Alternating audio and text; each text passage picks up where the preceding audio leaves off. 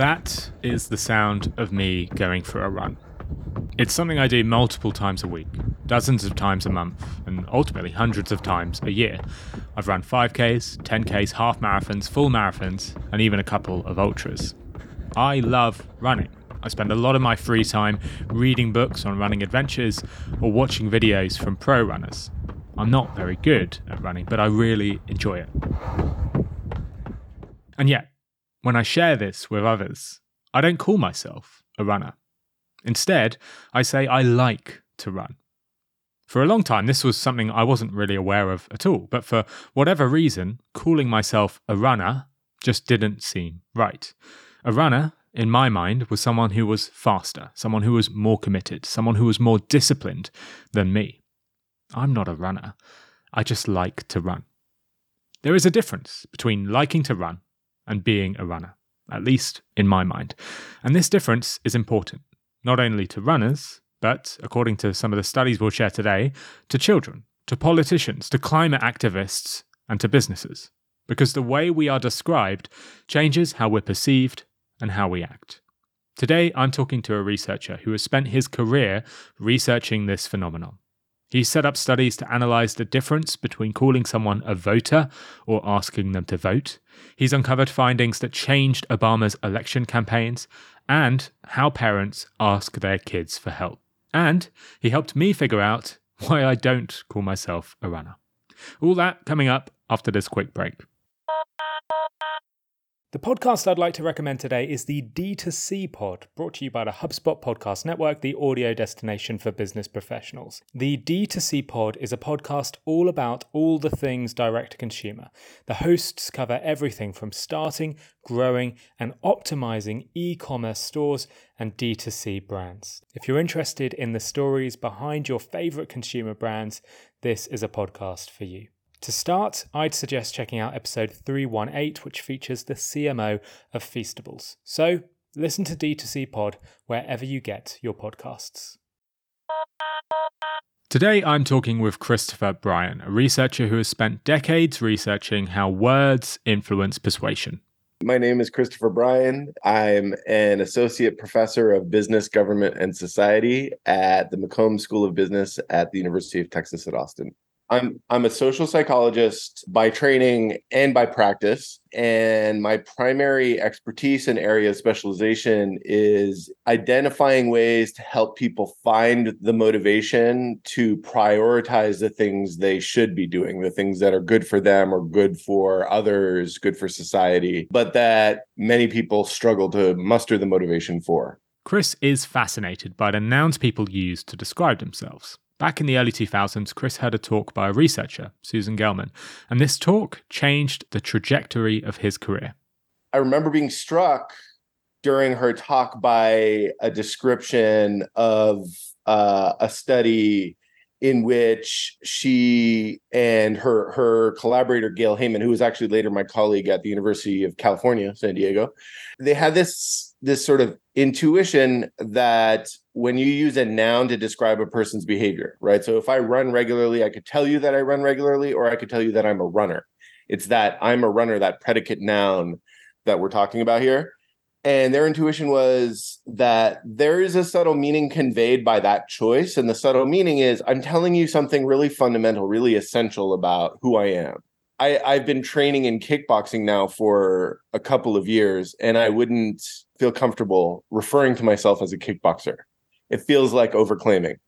And so their study was really simple, and it wasn't even about self-perception. It was about perceptions of others. So they told young children, hey, this is Rose. Rose is a carrot eater, or Rose eats carrots whenever she can. And then they asked the kids, once they had heard this description, either Rose is a carrot eater or Rose eats carrots whenever she can. Suppose no one in Rose's family liked carrots or wanted to eat them. Do you think she would still find a way to eat carrots? And if she had been described as a carrot eater, even very young children thought, yeah, she'd find a way to do it. More than if she had been described as someone who eats carrots whenever she can, even though that latter phrasing is pretty strong wording, right? It's whenever she can is strong. This 1999 study by Susan Gelman is eye-opening. For the experiment, they gathered 115 children aged between 5 and 7 and told them about this hypothetical person, Rose.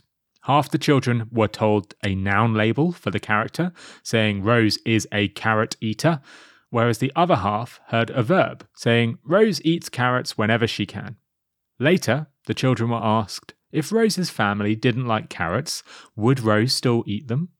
The children were 13% more likely to say yes if they heard the noun label.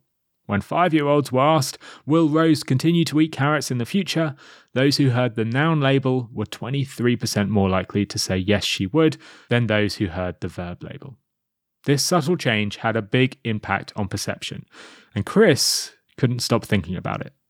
And I was thinking about this idea, and I thought, like, how could you use that to change people's own perceptions? Like, if I got you to describe yourself as a voter, for example, because voting was really a big focus, political engagement was a big focus of mine at the time. Might that shift how you saw yourself? And actually, Greg Walton, who later ended up being my postdoc advisor, along with Mahzarin Banaji, had done a study extending the Gelman and Heyman finding to self-perception.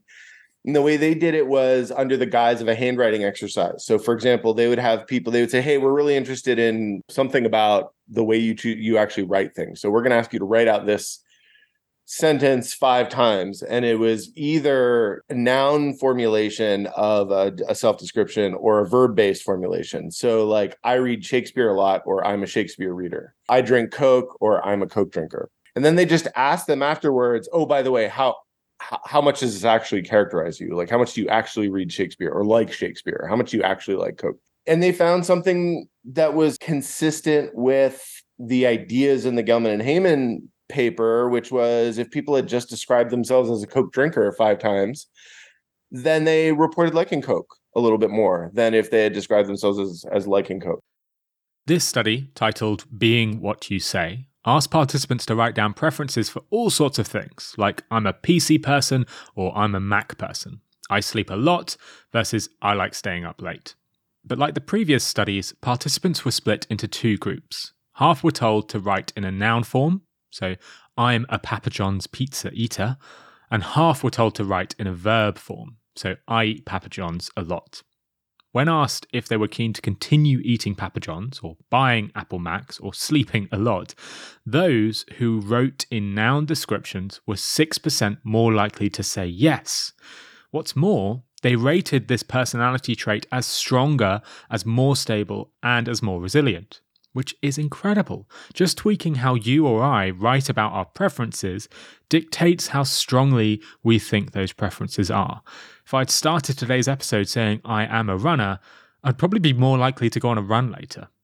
After reading this study, Chris had a bit of a breakthrough. It occurred to me that if you just embedded this wording in survey questions, that might be a way to get that idea across to people. And the idea is when you pose a question, you actually have quite a lot of latitude to set the premise. Social norms don't really include an opportunity to challenge that premise.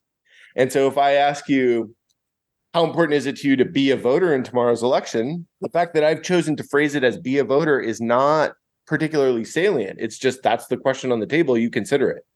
This was the summer of 2004. So the 2004 presidential election was coming up when I had these thoughts. The idea was I knew you could look up whether a person was registered to vote. I didn't know at the time you could also look up whether they actually voted. And so my initial idea was just get people to register to vote. And so I brought people in who were eligible but not registered to vote in the 2004 presidential election, whom I just was able to find on Stanford campus. And so I brought people in. I had them fill out a very long survey, like many, many pages of different kinds of questions, either about their attitudes about being a voter in the upcoming election or about voting in the upcoming election. The reason I had so many is that I thought, like, this is a very subtle difference. I better hammer it home.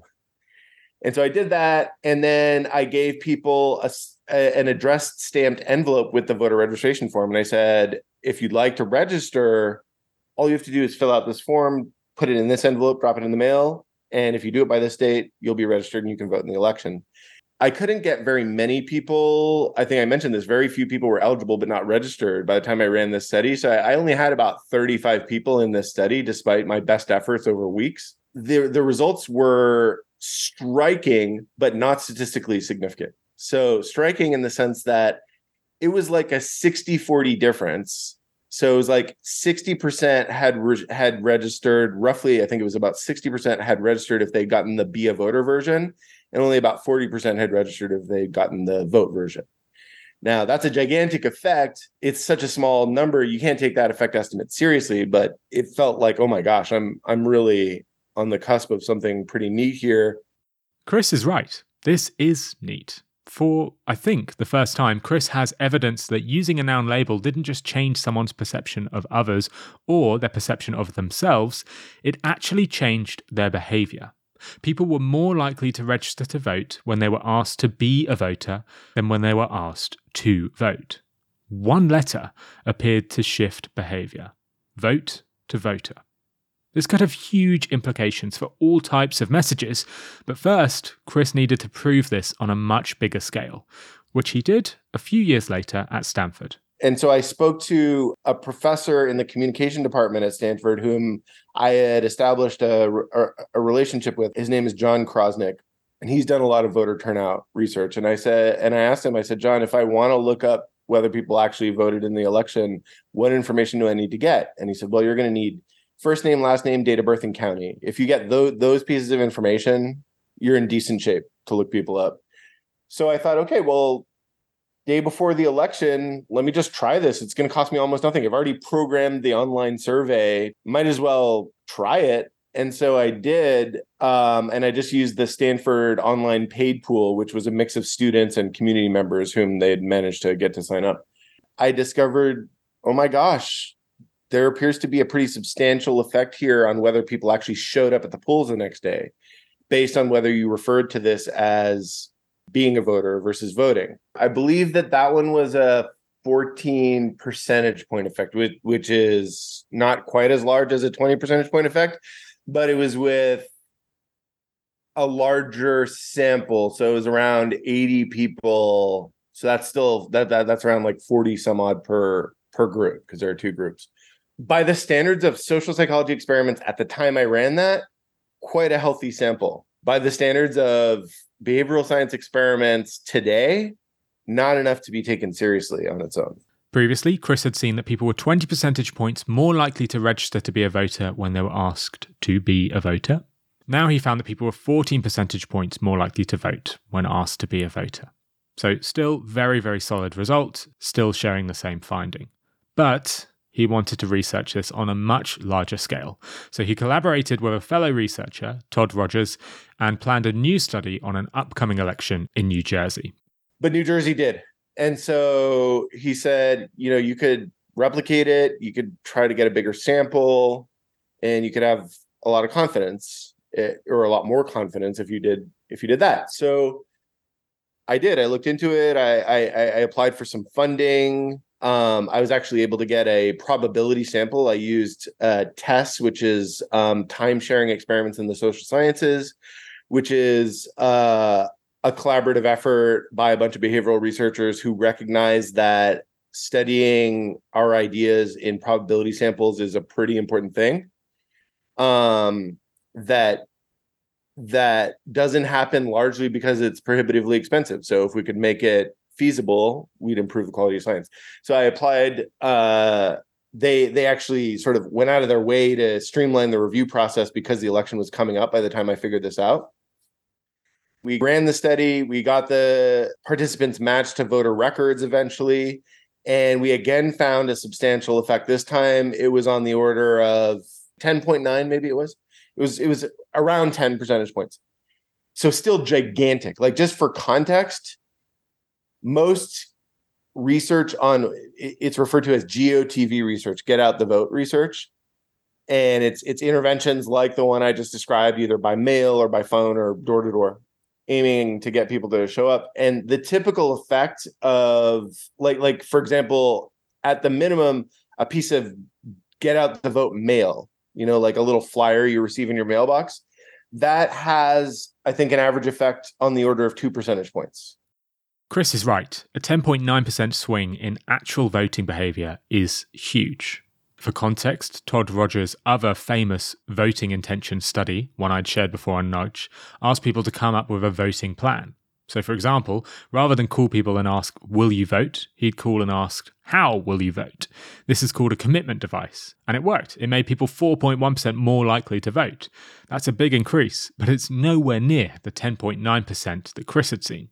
Or take another experimental study. In 2006, in Michigan, people were warned that whether they voted or not would be shared on a public forum, and that increased voting intention by 4.9%. Again, that's impressive, but it's a costly thing. It involves sharing swaths of data publicly. Chris got double the impact from changing just one letter, changing vote to voter. And after this quick break, Chris will share how this finding had a major impact on campaigns around the world. Finding a service solution that helps you better connect with customers and keep them happy can feel impossible. It's like trying to remember the name of someone you've just met at a networking event. I've made this mistake before, introducing a colleague to my new friend Dan, only to find out his name was actually Ian. Being personal with your customers is important, but keeping on top of all that information can be very hard. That's where HubSpot's all-new Service Hub comes in. It brings service and success together on one powerful platform for the first time ever. It's got an AI-powered help desk and an AI-powered chatbot that handles frontline tickets fast. Plus, it comes with a customer success workspace that helps reps anticipate customer needs. Plus, it never forgets a first name.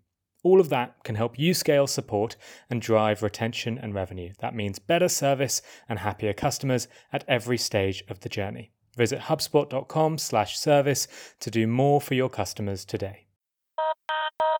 Okay, welcome back to Nudge with me, Phil Agnew. Now, as you would expect, this finding was newsworthy and many campaigns looked to adopt it. When the paper came out, there was some media coverage of it, and some of that coverage made it around to people working in the political space. And one group it made it to were the registrars of voters for all the California counties. And so I started seeing people would send me pictures of ads that people, like, for example, in San Francisco in a subsequent election, where the ad just said, be a voter.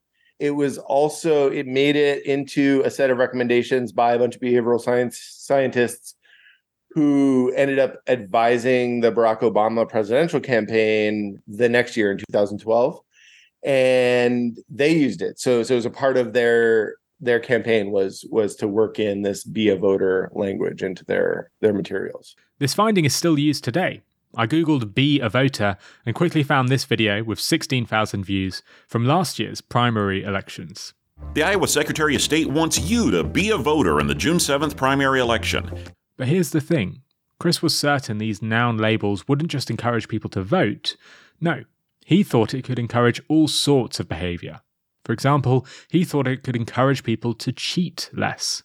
So with two colleagues, he set up a study in 2013 to test just that. We ran a series of studies where people were essentially invited to play games for money, where they could cheat and claim the money, and there's no way we would ever know that they had cheated. The beauty of each of these games was, although we couldn't know whether any individual had cheated, we would have a pretty clear sense of whether there was cheating going on in the group, where we could have people flip a coin. And we said, we're interested in whether psychokinesis is real, basically telekinesis, right? The ability of a person to influence the physical movement of an object with his or her mind. And this was online. Now, just to clarify, they are obviously not testing for telekinetics here. That's the lie they told participants to disguise the main point of the study. The main point was to see if telling people to not be a cheater was more effective at reducing cheating than saying, don't cheat. We said flip a coin 10 times and try as hard as you can, really concentrate and try to influence the movement of the coin such that it comes out heads as often as possible. And in order to motivate you to really concentrate on influencing the outcome of the coin toss, we're going to give you $1 for every time your coin comes up heads. And then we say, okay, next page, start flipping the coin, and then that same warning, please don't cheat and claim that one or more of your coin flips was heads when it was really tails, or please don't be a cheater and do this.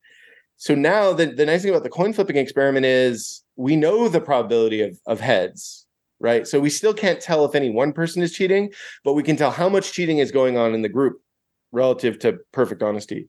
And what we find is that when you say, please don't be a cheater, we find actually no evidence of cheating at all. What we find is that the average number of heads reported is roughly 5 out of 10. And it's not statistically different from 5 out of 10. When we say, please don't cheat, there's a small but significant amount of cheating going on. And then in the third of the 3 experiments, we were interested in whether please don't cheat is any different from saying nothing. And what we find in that experiment is that the rate of heads that people claim is both significantly greater than 5, so some evidence of cheating at the group level, and there's no difference between the group that was told nothing and the group that was told please don't cheat. But the group that was told please don't be a cheater still is showing no evidence of cheating whatsoever. Telling people don't be a cheater stopped all forms of cheating. Saying please don't cheat didn't. Using these nouns as persuasive messages seemed to be very effective. And Chris was keen for more examples of this, so he set up another study, one I think that every parent needs to hear. A study that researched if using a noun label could get kids to clean up after themselves. So we orchestrated this set of opportunities for kids to help an adult with boring chores while they were playing with fun toys. And so the first step was find some fun toys they don't have ready access to at the nursery school. So we found some big magnetic marbles and some other cool things that they weren't used to. So they really got into it. And then the experimenter would get them playing and then would pretend to just notice that there was a big pile of blocks over in the corner of the room and would say, oh no, I forgot to put those blocks away. Better do that now. And the experimenter had a series of prompts that were not at all directive, but that were kind of hinted at, your help would be welcome. And we were interested in how long it would take the kids to help and how likely they were to help, how many prompts they had to hear before they helped, that sort of thing. But before any of this happened, we had this brief introductory conversation. And the introductory conversation was this noun versus verb experimental manipulation. And the experimenter either said, we're interested in helpers. Helpers are people who do this and do that. And, when they see that there's a need, or we're interested in helping. Helping is doing this and doing that. And, when there's a need, then you pitch in. And then we ask them, how do you feel about being a helper? Or how do you feel about helping? Right. And then it was, they're playing with fun toys. And then once they're engaged in the fun toys, these sort of structured, scripted opportunities to help. And we video recorded everything. We got independent coders to code whether they had helped and how long and all of that. And the bottom line is if they had just had a conversation about being a helper, then they helped more than if they had just had a conversation about helping. When kids were asked if they'd be a helper, they were 75% more likely to help the teacher put away the bins in the classroom than when they were simply asked to help. That's another incredible result. So far, Chris has found that using a noun label rather than a verb makes people 10.9% more likely to vote, makes people completely stop cheating, and now makes children 75% more likely to clean up. I think businesses should be able to use these findings, and I think marketing teams can use them too.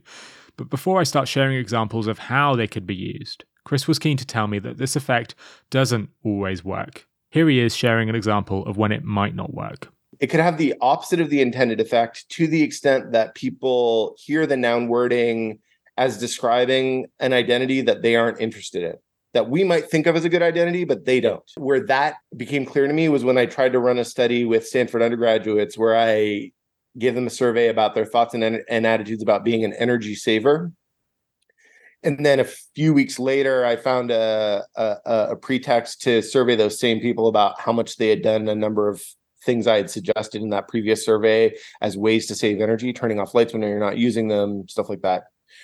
I found evidence that the energy saver phrasing had actually somewhat suppressed the likelihood that students would try to save energy.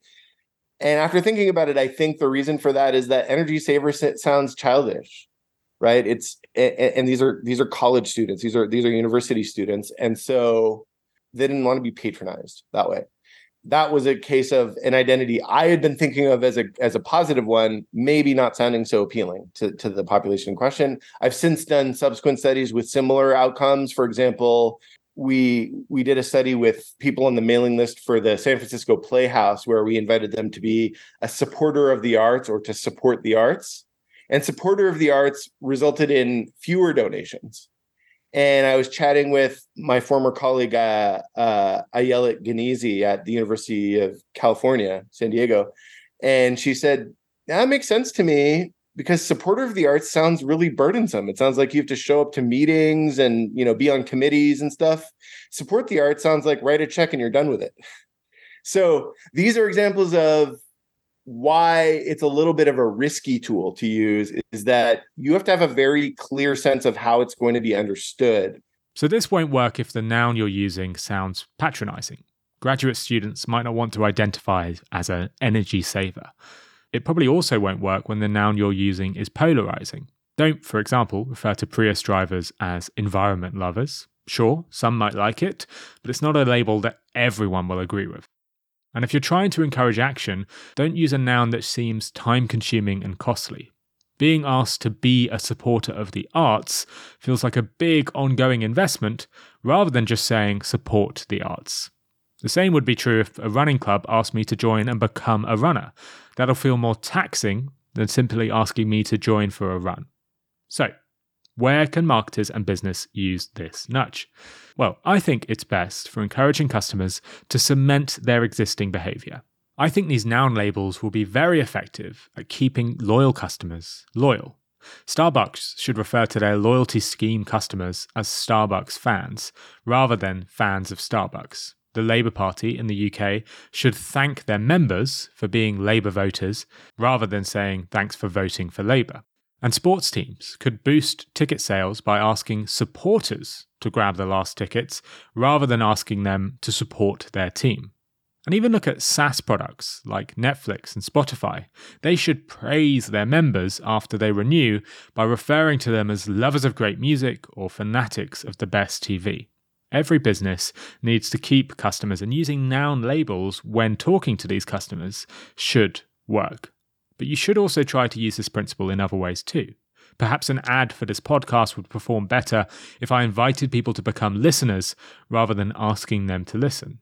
Or maybe my newsletter would perform better if I told people to join as a subscriber rather than asking them to subscribe. But if you do try one of these approaches, make sure to test it first. As Chris says, using a noun label is not guaranteed to work. Instead, you should test it before implementing it. I started this episode wondering why I didn't refer to myself as a runner, and I think I've got a very good reason. It might only be a couple of extra letters, but the nouns we use to describe ourselves and the nouns others use to describe us dramatically influences our behavior and perception. A noun label made people vote more, it made more children clean up, and it kept people more honest. So with that in mind, it's probably time I thanked you for being a listener. Listeners like you make this show what it is. So thank you for being such a great listener. I appreciate it. That's all from me, folks. Massive thank you to Chris for coming on the show. I've left a link to his website if you want to read more of Chris's fantastic research, and I recommend you do. So go and check that out in the show notes. And if you've enjoyed the insights in today's episode, then do consider becoming a subscriber of the Nudge newsletter. Subscribers get access to a behavioral science tip every Friday.